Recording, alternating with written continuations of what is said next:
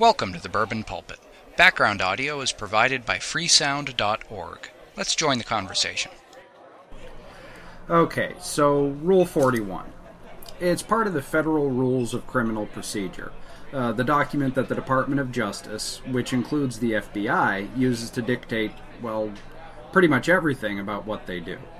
The old version of the rule stated that any search or seizure required the investigator to obtain a warrant signed by the federal judge with authority in that jurisdiction. The new rule allows any judge in a district where crime may have occurred to sign the warrant for their or for any district. To understand why this is a bigger deal than the DOJ would like you to believe, it's important to talk about the differences between may have, probably has, and definitely has.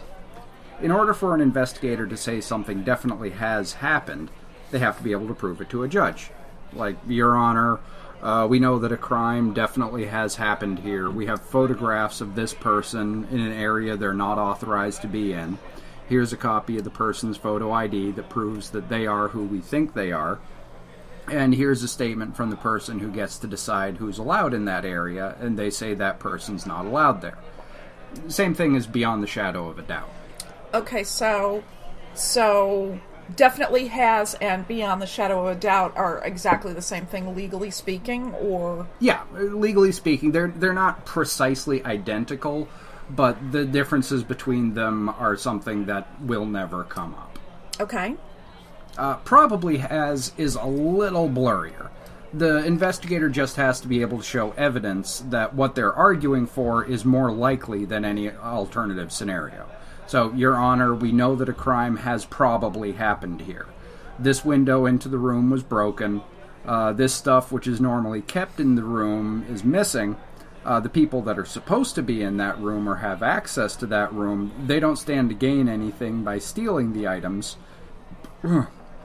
Therefore, it's most likely that someone broke the window and stole the stuff, even though we can't absolutely rule out an inside job. So let me just ask you, how's your drink? It's actually pretty good. I think the guy called it a bloody bourbon. It's this those old cans of San Pellegrino flavored water, the blood orange, with a splash of bourbon from that one place we went to. Oh, the Berkshire Mountain Distillery? Yeah. Yeah, that's near my hometown. And I'm having a Bloody Ginny, which is the same stuff, but in gin. Now, is this the gin we got from Berkshire Mountain, or is this some other gin? I think it's just Well Gin, which I'm pretty sure here that's Beefeater. Oh, okay. Well Gin? Yeah. All right. Yeah, it comes out the little faucet. You know the cool little gun with the 8 different buttons? I really love you. All right. So that sounds good. All right, so we're talking about probably has, and so that's probable cause. Yeah. In other words, they think there's probable cause, so they do whatever. Okay. Yeah, in the case of like a standard of proof, it's like the same thing as reasonable doubt. So I mean, if you want to put somebody to death, you got to prove they did it beyond the shadow of a doubt. If you want to, sue your neighbor for letting their dog crap in your driveway, it's reasonable doubt. All right. Now, may have is a very broad brush, a very, very broad brush. Basically, if something is an absolutely impossible or otherwise proven to have not happened, it may have happened. I may have taught myself ancient Greek yesterday. It's bloody unlikely, but not impossible, so it may have happened. Oh, really? Nunce phileo. It is so hot when you speak foreign languages. I actually said now I'm going to make love to you, so that was very hot. Oh. Cara mia. The guy in line in front of me at the coffee shop may have been passing a coded message to a conspirator when he ordered his half-calf mochaccino or whatever the kids like these days. It's probably was. It's far more likely that he wanted a cup of coffee and is just a little particular about his taste, sure, but I can't absolutely rule out the idea that half-calf mochaccino, please, is code for something sinister. The half-calf mochaccino is pretty goddamn sinister in my opinion. Why would you want less caffeine in a cup of coffee? I mean, if you're trying to cut down, drink tea. Tea is good. And it's an espresso drink, a mochaccino. So why would you want it half-calf? Just don't order espresso, fool. Yeah, just get a regular cup of coffee. Get a half-calf cup of coffee. I don't know. Another thing like that is the difference between may, shall, and must in law. When you may do something, you could choose whether to do it or not, and the law doesn't really give a crap one way or the other. When you shall do something, you have a duty or a legal obligation to do it, and there's going to be penalties if you don't. When you must do something, it's the 11th friggin' commandment. It's the 0th amendment. Thou shalt do it, and if you don't, the penalties are going to be very, very severe. You know, that's interesting because we were discussing the difference between may, shall, and must in a board meeting for the nonprofit I serve on the board of. And we were talking about, you know, the difference between may, shall, and must. And of course, I come from a linguistics background, so I'm very precise about what I mean about those terms. And the law, which is wrong in its assessment of what those terms mean, is precise in a different way. And the cognitive dissonance for me, looking at a set of bylaws which have to use the legal terms, it was very upsetting for me. Yeah, it's all over the place in electrical code too. Because it's the law. Yeah, I mean, not technically because it's generated and maintained by a set of private individuals, but it's but code and law are cut. Never mind. Effectively they're the same, but there is a relatively unimportant legal distinction. Right. You may have up to blah-blah-blah different lighting circuits in a home. You shall have at least one circuit just for appliances in a kitchen. You must make sure that these outlets have ground fault protection. Stuff like that. Right, makes sense. May have is far, far too lenient a test to pass in order for the DOJ to allow itself to go on a fishing expedition. This is why we have 870 federal judgeships. Each one of those judges has authority over a certain area, and as far as I know, there's no area, no jurisdiction in which a single judge holds exclusive power. They're all councils. It's like an appeals court has between 3 and 9 judges. I'm pretty sure it's always an odd number, just so that they can't... The tiebreakers? Yeah, tiebreakers. Okay. And they group them up like that to prevent corruption. If a single judge, or to try to prevent corruption, if a single judge oversaw a district or a circuit, they would immediately become a target for those who would try to use bribery, coercion, or threats to swing the rule of law in a direction that favored them. The same reason we have ideally 9 judges on the Supreme Court. Spreading the power around limits the ability of any one judge to do damage. You would hope. You would hope. So letting the DOJ go judge fishing is dangerous. It asks the public to believe that out of 870 judges, there isn't a single one who wants to snuggle up to the DOJ in hopes of getting a good word put in for them for a more attractive position or some other windfall. Maybe the investigator who wants a warrant has a cousin who's a senior partner at a law firm, and the judge is thinking about what they're going to do when they get tired of sitting on the bench. Maybe the investigator has lunch regularly with the deputy chief of staff, and there's a seat opening up on the Supreme Court because one of the justices is looking at retirement. Maybe some subdirector in the DOJ knows a guy at a Maserati dealership and can get the judge a great stocking stuffer for their spouse. I can sit here and come up with situations all day where someone at the DOJ could have something a judge wants, and all they have to do is just sign on this here dotted line. So let me ask you a little question here. Isn't that illegal? Yeah, it's very illegal. That doesn't mean it doesn't happen.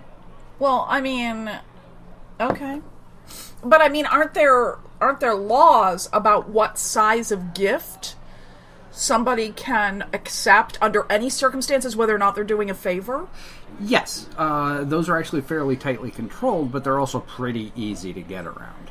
It relies entirely on either a voluntary admission that, yes, I received this gift, or that the gift be something that is obvious. Like, okay, this guy, we have a copy of a check that this guy wrote you for $10,000. Your bank account shows that you cashed that check, therefore we know you got a gift of $10,000. But some ball tickets, or putting in a good word at their cousin's Maserati dealership, or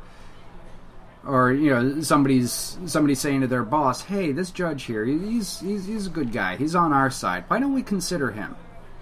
Well, yeah. I mean, I can see that there are subtle gifts, if you will. But it's just, when you're talking about something that has a monetary value, like a car, or even tickets to something, you're talking about something where there's specific rules for how that has to be disclosed. I remember, I used to work for the government, and I have to say I'm happy I don't anymore. But at the same time, every Christmas, the notes would go around. And I mean, I only worked directly for the government for a very short time, but even as a consultant, I had to be very careful about what I said and what I did, particularly around the holidays, because you don't want to seem to even look like you're soliciting a gift from somebody. Yeah, but in this scenario, the investigator isn't giving the judge a car. He's calling his cousin and say, "Hey, next weekend, this guy Mel, he's going to be coming in looking for a car. Tell you what, get him a good deal." So he's not giving him the car, he's just arranging for him to get a deal on the car. Oh, I see what you're saying. All right, okay. That is a little more subtle. Yeah. And honestly, I'm sure this kind of shit happens all the time. In fact, I know for a fact it does. I've seen it. Yes, absolutely. I've seen it and heard it go down. So. Yeah, so another argument that the DOJ is using to justify this rule change is that, especially in botnet cases, they're not investigating just one system or systems in just one district. They want to look at a lot of devices in a lot of areas, and it's too much of a pain in the ass to get 94 different warrants. Well, I'm sorry, but law enforcement kind of should be a pain in the ass. It should be very difficult for the government to take your stuff or look at your stuff without your permission. Having to get warrants for each district means that they have to be able to prove that your particular device is worth looking at, not just, here's the list of stuff we want to look at, here's some highlights, like, oh yeah, this system, for instance, we've got documented proof that it did some bullshit. That one there is hosting child pornography. This one is used to launder money from the drug trade. Trust us, every single system on this list is worth looking at. Well, okay. I have some thoughts about this, but I'm going to kind of keep them to myself at this point, maybe let them out in a little bit. Okay. Basically, making them get a warrant for each district means that they've got to make a case for each system, and that they've got to be able to convince multiple judges. Having to convince multiple judges kind of defangs the brother at the Maserati dealership, or the guy with the ball tickets. Well, sure, but okay, so I am actually going to break in and share some thoughts. So here's the thing. First of all, a botnet can spread very quickly. Yeah. Okay. And second of all, a lot of times the damage can be done and a lot of the evidence discarded. Yep. Before they'd ever get the warrants. Yep. So that's probably the reasoning there. Sure it is. But it's irrelevant. The Mirai botnet. It spreads, it deletes traces of its existence. Before anybody at the FBI even knows that there's a system worth looking at, it's been and gone. If it doesn't matter if the warrants take them a day or 2 days, then why make it easier to get the warrants if it's for no real benefit? I'm thinking. I mean, we have a little thing called the Fourth Amendment, the right of the people to be secure in their persons, houses, papers, and effects against unreasonable searches and seizures shall not be violated, and no warrants shall issue, but upon probable cause, supported by oath or affirmation, and particularly describing the place to be searched and the persons or things to be seized. So Rule 41 subverts the Fourth Amendment? Sort of. It basically letting them get warrants for everything from one judge. They're kind of giving themselves more wiggle room on probable cause and oath or affirmation than the Fourth Amendment allows for. The Fourth Amendment says you want to look at something or you want to take something, you got to tell me why it's a good idea, you got to tell me where you're going to find it, you're going to tell me exactly what you're looking for. Letting him get warrants in bulk like that, it's basically say, we're looking for these 20 things. And the DOJ is asking us to trust them that they're really going to make a case for those 40 things, and not, here's some bullet points, trust us, this is all on the up and up, just sign here. Now, James Madison, who wrote the Fourth Amendment, he had no idea about technological crimes. If you'd asked him about a botnet, he probably would have gone, botnet? He would have thought it was some sort of phishing apparatus he got from the store. But the forefathers did something very smart. They wrote the Constitution in such a way that it was a framework and not a finished document. The logo on the back of the dollar bill, the unfinished pyramid. Because America's a work in progress, and so is the Constitution. They knew that the world was going to change, and that technology would advance, and there would be social issues, legal issues, technological issues, political issues, so on and so forth, that they would have no ability whatsoever to conceptualize, much less plan for. They never set out to build a house. They wanted to build a really good foundation and leave the building of the house to future generations, and they did a pretty damn good job, actually. They knew from experience that giving one person or one group exclusive power over pretty much anything was inviting trouble. So they split the ruling of the country into three. Article 1 establishes the legislative branch. Article 2 establishes the executive branch. Article 3 establishes the judicial branch. It also set things up. So in order to make any significant changes to the power of any of those branches, it required that at least one other branch, and almost always all three, to agree that it was a good idea to do so. Well, wait a minute. So somebody's managed to convince you that the unfinished pyramid on the back of the dollar bill is because it's an really? Somebody convinced you of that? Yeah, fourth grade social studies. It's an Illuminati symbol. We all know this.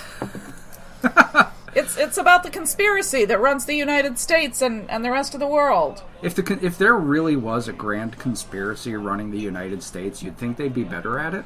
This is great, Jim. Isn't it, though? Okay, so this leads back into 28 U.S.C. 2073B. It's a bit from the United States Code, Title 28, which is for Judiciary and Judicial Procedure, Section 2073, Rules of Procedure and Evidence, Method of Prescribing, subsection B. The first sentence of it reads, "The Judicial Conference shall authorize the appointment of a standing committee on rules of practice, procedure, and evidence under subsection A of this section." This is lawyer speak, and it's fucking arcane, and this is what we deal with. So, let's unpack that. The Judicial Conference refers to the Judicial Conference of the United States, a bunch of federal judges. They pick a standing committee, or authorize some other party to pick the standing committee, and charge that committee with the task of making and maintaining rules of practice, procedure, and evidence. Practice is this is what we do, procedure is this is how we do it, and evidence is this is the stuff we do it with. Okay. Now, the way rules get changed, in an overall sense, happens one of two ways. If it's a relatively minor change that is strictly procedural and doesn't meaningfully modify the powers granted to the DOJ, it's put through as an administrative change. That just has to clear the Supreme Court, which, interestingly, the Chief Justice of the Supreme Court is on the Judicial Conference, and bam, done. This is generally stuff like updating the rules to allow for technological advancements while maintaining the existing level of powers granted. Or administrivia like saying that a judge is allowed to use a computer to look up legal language instead of sending some poor clerk to haul out a 30-pound grimoire from the basement. Stuff that does increase the powers granted to the DOJ is a legislative change, and has to go through Congress. This is for stuff like, for instance, warrant rules that make it easier to get a warrant, or stuff that goes from needing a warrant to not needing a warrant, like warrantless wiretapping, or reasons why a warrant wouldn't need to be obtained in the interests of expedience in responding to a clear and imminent threat, so on and so forth. Those have to go through Congress, so the senators and representatives who speak for the 320 million people in a country get a chance to go, hey now, pump them brakes.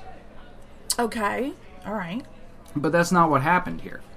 The Rule 41 change makes it a lot easier to get a warrant, does so in a way that makes abuse of the judiciary much more likely, if not guaranteed, and even gives the DOJ an out with a modification of warrant notification by just saying the investigator has to make a reasonable effort to notify the owner of the device or of the data of the search and seizure after it happens. Oh, and it's cool. You can just drop them an email. I'm quoting from Rule 41 here. The officers must make reasonable efforts to serve a copy of the warrant on the person whose property was searched or whose information was seized or copied. Service may be accomplished by any means, including electronic means, reasonably calculated to reach that person. Yeah, okay, we stole your toaster because we convinced a judge 2 time zones away it was technologically possible for it to be part of the Mirai botnet. Oh, but don't worry, we'll send you an ad on Twitter letting you know a few days later. No, we don't really care what you're going to do for breakfast. Maybe get some cornflakes. How'd we convince the judge? Well, it turns out my brother owns a yacht, and the judge had a yen to visit the Bahamas. What's your point? Well, okay, so Rule 41 was changed. Mm-hmm. Now, what's Rule 41 a rule of again? Criminal procedure. Basically, the DOJ has these rules say this is what we do. Okay, so this is Rule 41 of criminal procedure or whatever. Yep. Okay, so they changed it. Yep. And they could just change... How could they just change it if they're changing the powers without having to shove it through Congress? Well, because they're abusing it. There's 2 ways that they can push through a rule change. They can do the administrative route, which I just talked about, which is really for stuff that doesn't modify the powers granted. Or they can put it through as a change in law, because that's really what it is. Although it's not technically law, it's not part of United States Code, it's effectively law. So anything that does modify the powers granted really should go through Congress. And they just chose not to do it. They said, hey, They chose to say it was an administrative change? Yep. Okay. Yeah, the Judicial Conference, who includes the Chief Judge, SCOTUS, went, you know what? Trust us. This isn't that big a deal. It really doesn't modify anything anybody's going to care about. We'll just have the Supreme Court rubber stamp it and we'll be fine. And then the Chief Judge of the United States Supreme Court, who was on that conference, just kind of changed hats and go, okay, now I'm talking from my position in the Supreme Court. Yep, this all looks good to me. Boop. Job's done. Drinks all around. And I have to eat cornflakes. You have to eat cornflakes because your toaster is now the property of the FBI. Okay. Now, of course, I'm exaggerating to prove a point. I don't have any reason to believe the FBI is going to kick down my door and steal my blender on suspicion of it being part of a worldwide conspiracy to steal people's banking data. Thank God for that. Yeah. However, we do live in an age where almost anything connects to the internet. And because your average person doesn't like spending more money than they have to, a lot of those devices ship without a whole lot of money being spent on securing them. Very true. Maybe you have a wristwatch that connects to cell networks to pull weather data and upload your GPS coordinates so you can see where you went jogging. Or, more realistically, so that you can plot your walk back, from your living room to your car. Yeah, that would be me. Yeah, or you have a baby monitor where you can check on the internet because you can't go 20 minutes without checking on little Caden, Jaden, Braden, or whatever the fuck. Or all 3, because I had triplets. All 3. Oh, Caden, Jaden, and Braden. Christ alive, I need more booze. Caden, Jaden, and Braden. Yeah. Or, I want to know how they're doing, honey. Yeah. Or like a smart home device where that you can turn your air conditioner on when you're still on the bus home.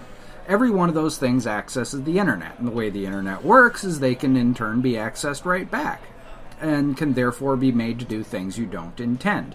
Andrew McGill, journalist for The Atlantic, I heard about this on NPR a couple weeks ago.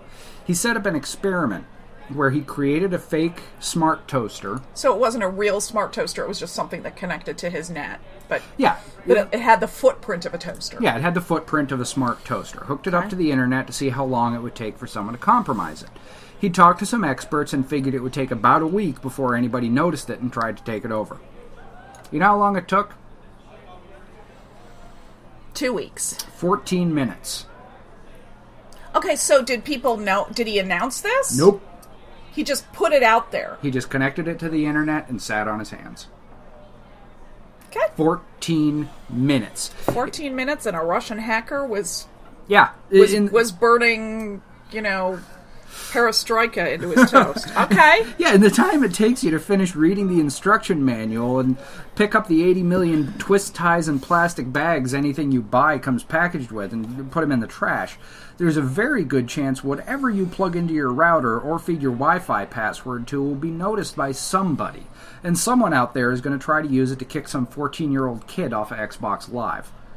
Then your toaster belongs to the FBI now. And if they really wanted to bend a rule just to piss you off or because they decided that you were going to be under the bus today, they could argue, again, not necessarily successfully, but still, that you had to have known that your toaster scorching Free the Cuban 5 into your whole wheat every morning would clearly indicate to a reasonable person that their toaster was compromised by criminals, and by hitting the factory reset button on to roll it back to the base settings was clearly willful destruction of evidence. Now you're looking at going to prison for 20 years and having to hire a lawyer and defend yourself in court just for wanting the most important meal of the day. So wait a minute. That's very important, that point you just made. Okay, so let's say you realized that, and let's not make it your toaster. Okay. Let's make it your Wi-Fi router. Sure. Okay. Let's say you realized your Wi-Fi router was compromised by the guy who smokes marijuana on the steps out in front of your apartment. Sure. Okay? Okay. And you're like, shit, I don't want him compromising my Wi-Fi router. You don't realize that your Wi-Fi router was also part of, Mirai 2. Mm. So you're like, okay, I'm going to reboot my router, but before I do that, I'm going to change the password, I'm going to change all the parameters, I'm going to change the SSID, I'm going to change everything about it. Mm-hmm. I'm going to, flash it back to factory settings, okay, and then, reinstall shit on it, and I'm going to, and then reboot it, and I'm going to, basically it's all back to factory plus, and then I'm going to, secure it. Yeah. And you're a criminal. Yep. Now, I don't think that the FBI is going to hunt down everybody who resets their Wi-Fi router to factory settings. But what if the FBI really wanted that router? Maybe there was something about it that was a key piece of evidence for you. Maybe the guy who smokes marijuana on my front steps is actually from the FBI. Who knows? And so they're going to say, we really needed that piece of evidence. You took it away from us, so fuck you. And he's not sharing. It's hard to get good shit around here. Fuck him! Yeah, and it doesn't matter that any reasonable judge or any reasonable jury would take one look at this case and go, you've got to be kidding me. It's his own Wi-Fi router. He bought it. He's entitled to make sure it works the way he wants it to work. Lay off. It doesn't matter. You've still got to show up in court. You've still got to find a lawyer. You've still got to arrange for time off from work. You've still got to treat it seriously. Because if you don't, well, you didn't show up, so we're going to find in the FBI's favor, and you go to prison for 20 years. That's what the maximum sentence for that is, 20 years. Because you just wanted your Wi-Fi router to work. Wow. Or I wanted toast instead of cornflakes. Or you wanted toast instead of cornflakes. Okay, so if this rule change is so obviously terrible, why didn't it get stopped? Why are we talking about this and not, oh man, did you hear last week the DOJ tried to sneak this in under the radar and they got friggin' crucified for it? Well, that's actually the heart of what I want to talk to you about. And I mainly told you that story so I could tell you this one. Because the Rule 41 change was pushed as an administrative change and not a legislative one, a legislative action is required in order to do anything about it. And several have been put forth. I was reading up on this past week. I found 3 Senate bills and 2 House bills, all but the most recent of which died in committee. Why did they die in committee? Oh, we're getting there. On the Senate side, the bill's deaths can be laid at the feet of Senator John Cornyn, a Republican from Texas. Can you spell Cornyn? Cornyn. Remember that, folks. He's a member of the Senate Committee on the Judiciary and their subcommittee on Crime and Terror. That struck me as a little odd, because back in March, Senate Bill 2724, the Separation of Powers Restoration Act, was introduced by Senator Orrin Hatch, Republican from Utah. We all know who he is. Yeah. Yes, definitely. And that had Cornyn and 11 other Republicans as co-sponsors. And that bill aimed to do pretty much the same thing. It was going to amend 5 U.S.C. 706 to grant the courts greater powers to curtail and limit the powers and abilities granted to the DOJ. So, if he was on board for that, why did he kill S-2952, the Stop Mass Hacking Act, which was the same basic idea, just focused on this one issue? Well, what happened to Senate 2724? 2724. That died in committee. So that died in committee. Yep. Okay. Like most bills do. Right. Yes. Okay. I watched The West Wing. I know that. As it turns out, Cornyn's not an idiot. He's no fool. A little over a year ago, he saw Donald Trump's campaign and went, uh-oh.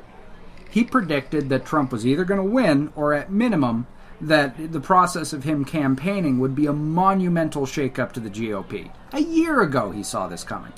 He knew that uncertainty and finger-pointing would soon overcome the Republican Party. And given that he's the majority whip in the Senate, basically the second in command, that's a circumstance he fears more than anything else. He's in a position of power, and shakeups are bad news for those in power. Furthermore, a Trump victory means a Trump presidency. And even the most conservative political operatives don't really like the chances of the Republican Party in 2020. Yeah. Yeah, guess when Cornyn's up for re-election? Is he up for re-election in 2020? He is up for re-election in 2020. How about that? So my interpretation is that for now, Cornyn doesn't really have an opinion or an agenda of his very own beyond stay in power. When he wakes up in the morning, he takes the pulse of the Republican Party and changes his position and agendas to match. Now, wait a minute. Let me just ask you something here. What is actually the job of the majority whip? Basically, what a whip does is the leader decides, okay, here's some bills we want to pass, here's some bills we want to fail, here's some bills we want to die in committee. Okay. The whip goes around to the other members of the party and says, okay, here's how we want you to vote. Is there anything preventing you from voting this way? If so, let's take care of it if we can, or if it's something I don't want to take care of, then I'm just going to yell at you and threaten you with irrelevancy until you decide to vote my way. And that is why he's called the whip. That's why he's called the whip. Because he whips them up. Because he whips Not them because up. he punishes them with the whip. Yeah. Although, that's a really sexy thought. But it's because he whips them up. Yeah, but that... whipping them to get them moving is where the name comes from. Right, exactly. The imagery it's of like, whip. Yeah. Right, I know. It's not a whisk, or he'd be called the whisk, but it's like, I'm getting you excited. Like you do, with like in the circus. Yeah. With the whip. It's a signal to get going. Yeah, get him in line. All right. Still pretty exciting.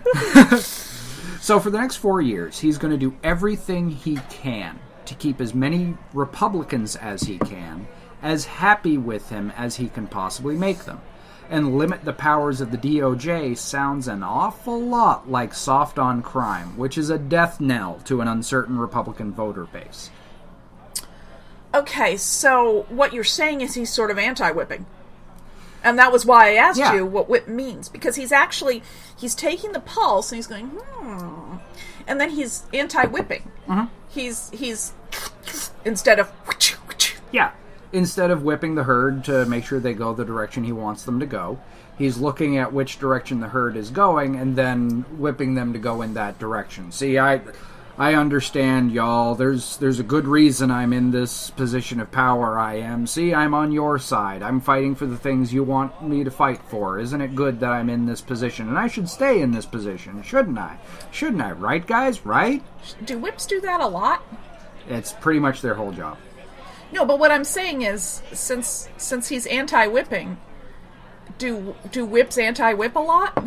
Not generally, no. Only when they're trying to recover political capital or when they're planning for a shakeup at a later date. how do you lose your job as a whip? I mean, how do you like? Is there something that some actually really civic-minded Republican could do to say, you're not whipping, you're anti-whipping, so can you kick him out of the whip position? Yeah, pretty much. All they'd have to do is go to the leader and say, look, this guy isn't actually accomplishing anything. He doesn't have the confidence of the party. He doesn't have the political pull with the other members of the party.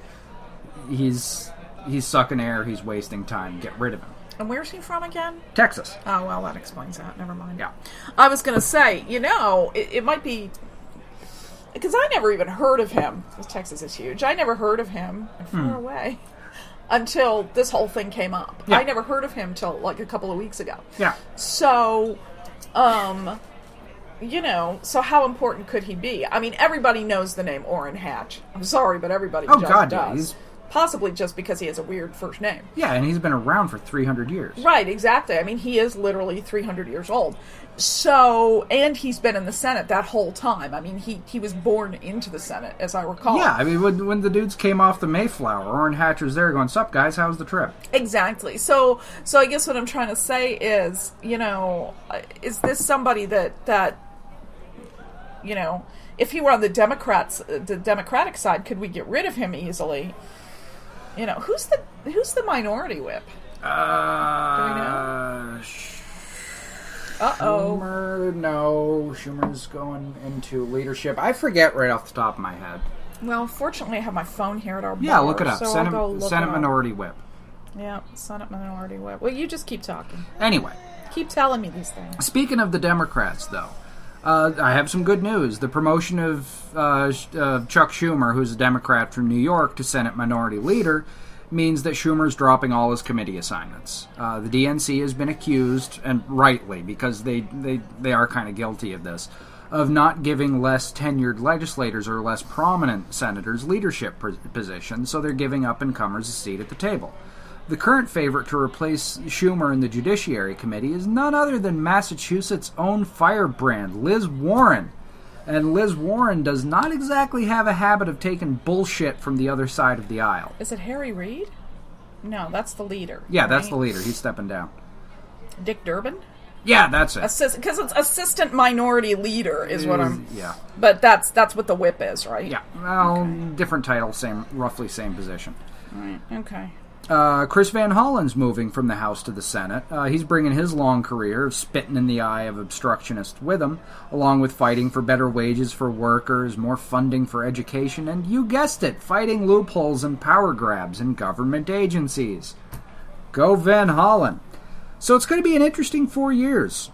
Nobody really knows for sure the fate of Rule 41. The change is in. It's currently law. But on the House side, House Resolution 6341, which is the Review the Rule Act of 2016, is yet another bill to temporarily roll back the rule change to allow for congressional debate. That was introduced by Representative Poe, a Republican from Texas, and co-sponsored by Representative Conyers, a Democrat from Michigan. Yes, you heard that right.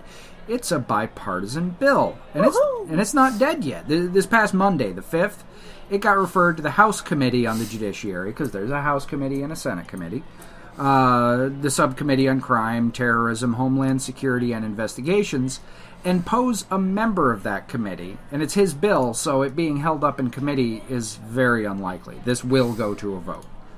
And with representatives having to be elected every 2 years, and several Republicans on the Senate side and the Senate Committee for the Judiciary up for re-election in 2018, it's going to be a very, very interesting 4 years. So let me ask you, is it going to be an interesting 4 years? It's going to be a very interesting 4 years.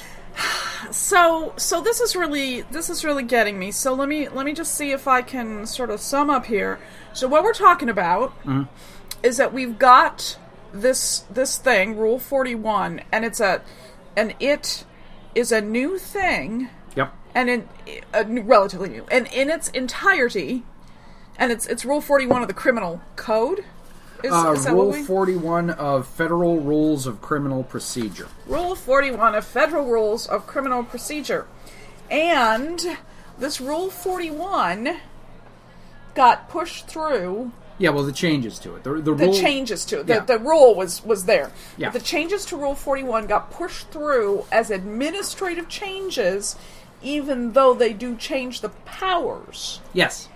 okay, of the FBI portion of the DOJ. And who's our Chief Justice right now in SCOTUS? Wow, I keep good thing asking you have all your these phone, hard huh? questions. Yeah. Well, I'm glad I bring my phone out when I go. Chief Justice SCOTUS. While you're looking that up, now, when the committee does recommend a rule change, they have to give notes. It's Roberts. Roberts, that's right. Right, okay. When the committee does recommend a rule change, they have to write some notes about it. And then I'm looking at the... I happen to bring this with me to the bar because I'm that kind of nerd. I'm looking at the notes right here.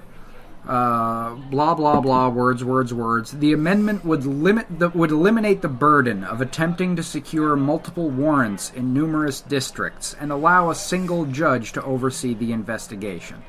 That burden is important to ensure focus. It forces the DOJ to prove cause for each device, and multiple jurisdictions should have multiple judges for oversight. Judge fishing invites abuse. Yeah?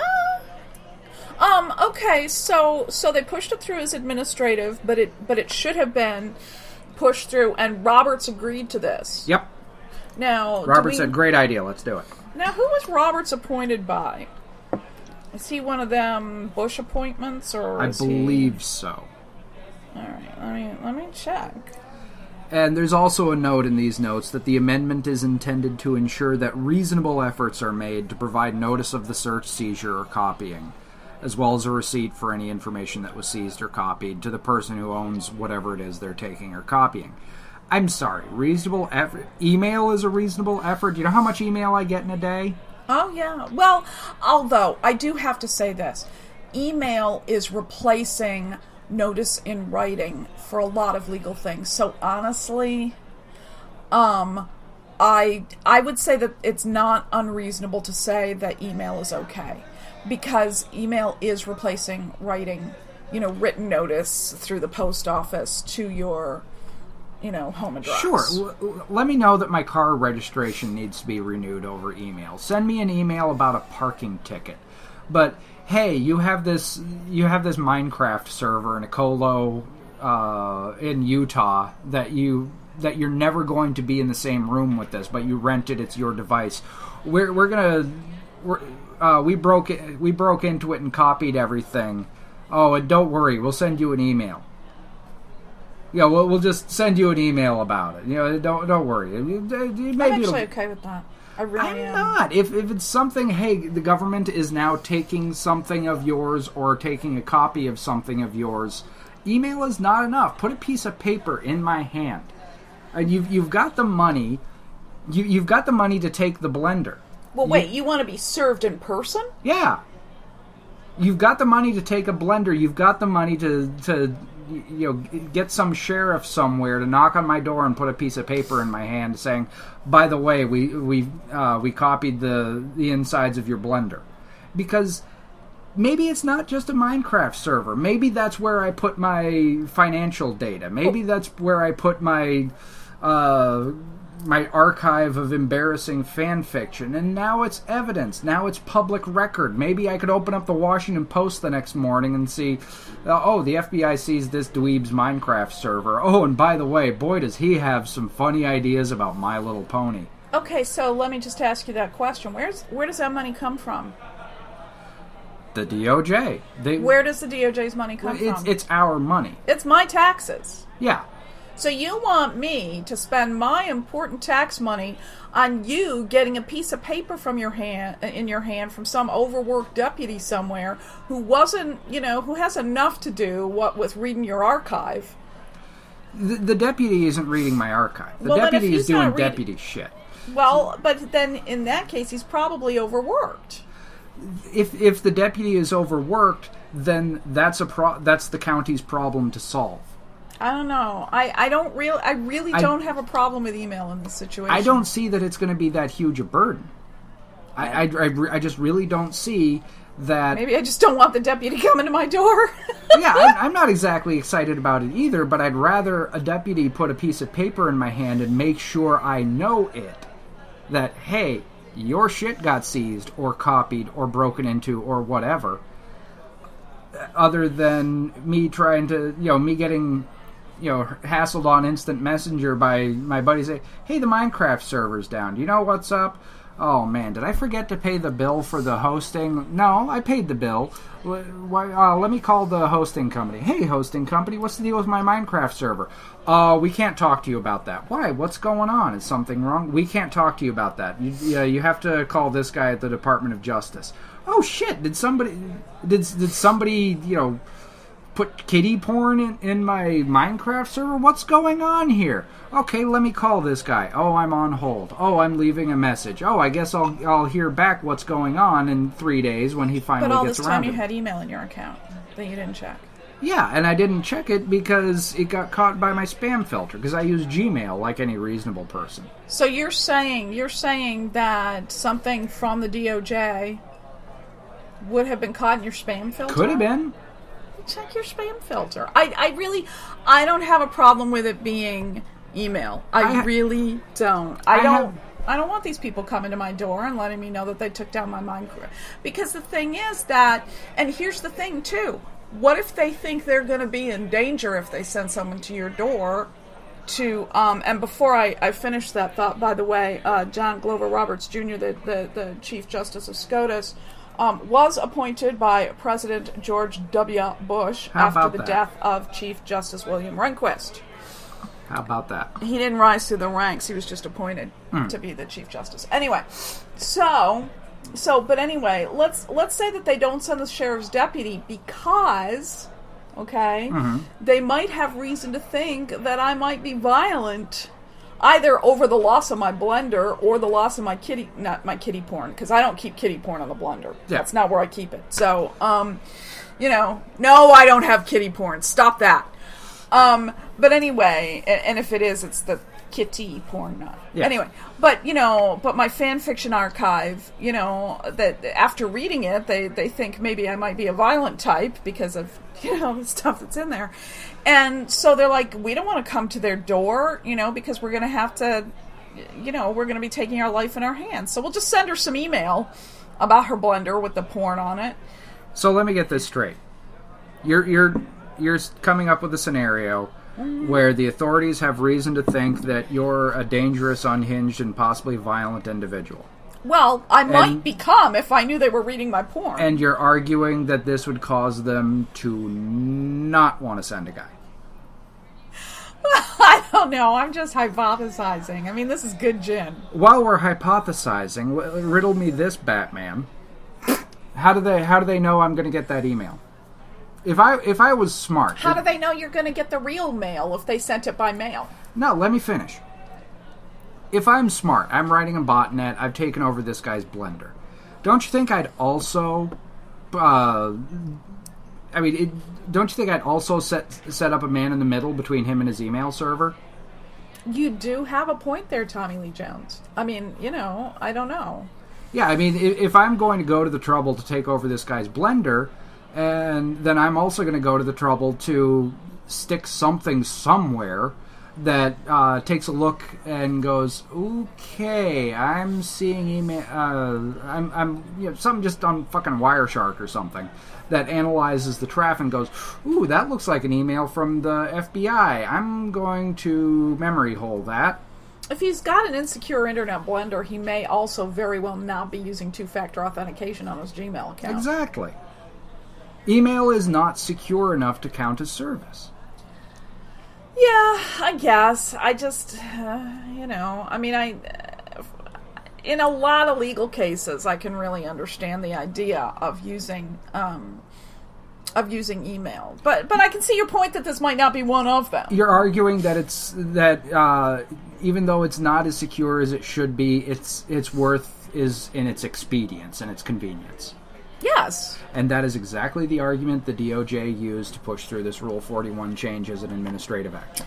And see, but that's the one I don't get. And no, I don't see. I don't think they're the same thing. I don't think it's the same. I mean, I see what you're saying. It's the same argument, but I don't think they have the same weight. It's like I don't see how this could be an administrative change. It changes the powers. Therefore, it's not an administrative change by definition.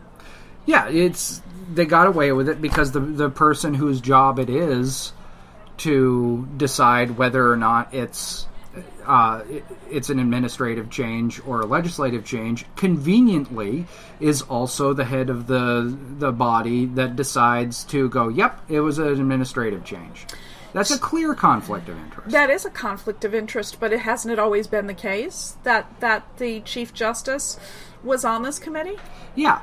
So maybe, first of all, that's something that we need to be looking at changing. Exactly. And then thing number two, of course, who's surprised because, he was appointed by the president who lied to us all about, the whole Iraq war. Yeah. So, ooh, surprise, surprise. So, yeah, I guess. I don't know. I don't know what I think here. But, I mean, I get that it's convenient, but it's not right. It can be convenient and still wrong. Yeah, well, maybe in this particular case, I can capitulate that email isn't, but I just don't know where you draw the line, because I think the email does suffice for a lot of things. Sure it does. It just doesn't suffice here. Yeah. Anyway. I should settle up my tab. Hey, can I get my check, please?